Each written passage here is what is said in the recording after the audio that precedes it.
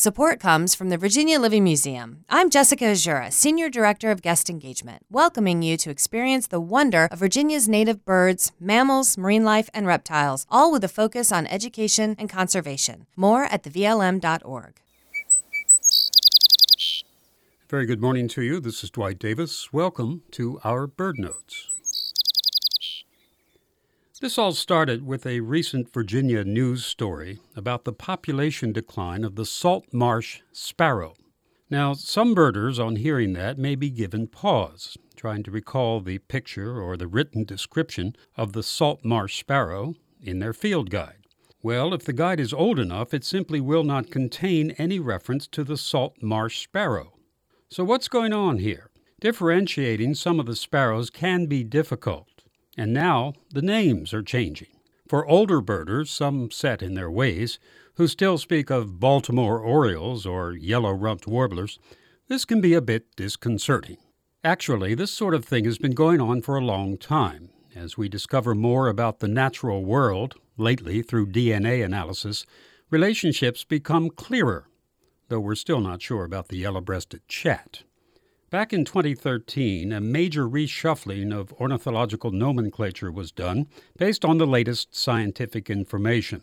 Some birds were elevated to species status, some grouped differently, and some names were changed. In the case of some sparrows, most of which, by the way, can be seen in this area, the reshuffling of all the flocks is enough to make one's head hurt. For starters, what is now called the salt marsh sparrow, the bird referred to in the news report, used to be called the sharp-tailed sparrow, of which there were 3 subspecies, one of which, Nelson's, has now been given species status. However, the whole group is still spoken of by some scientists as the sharp-tailed sparrow complex. The distinguishing field mark of these coastal marsh birds is an ochre-colored triangle shape on the face.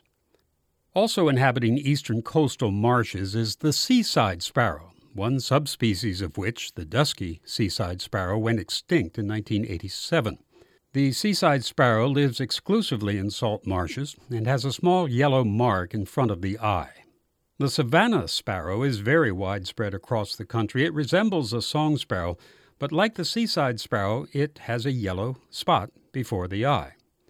The similar but larger Ipswich sparrow is now considered a subspecies of the savanna sparrow. So where does all this leave us? Up-to-date nomenclature, but it leaves me confused. Too many S's, for one thing. Sharp-tailed, seaside, savanna, salt marsh sparrows. I think that after I make some scribbled notations in my old Peterson's guide, I'll go out and look at a blue jay, a bird of absolutely no ambiguity.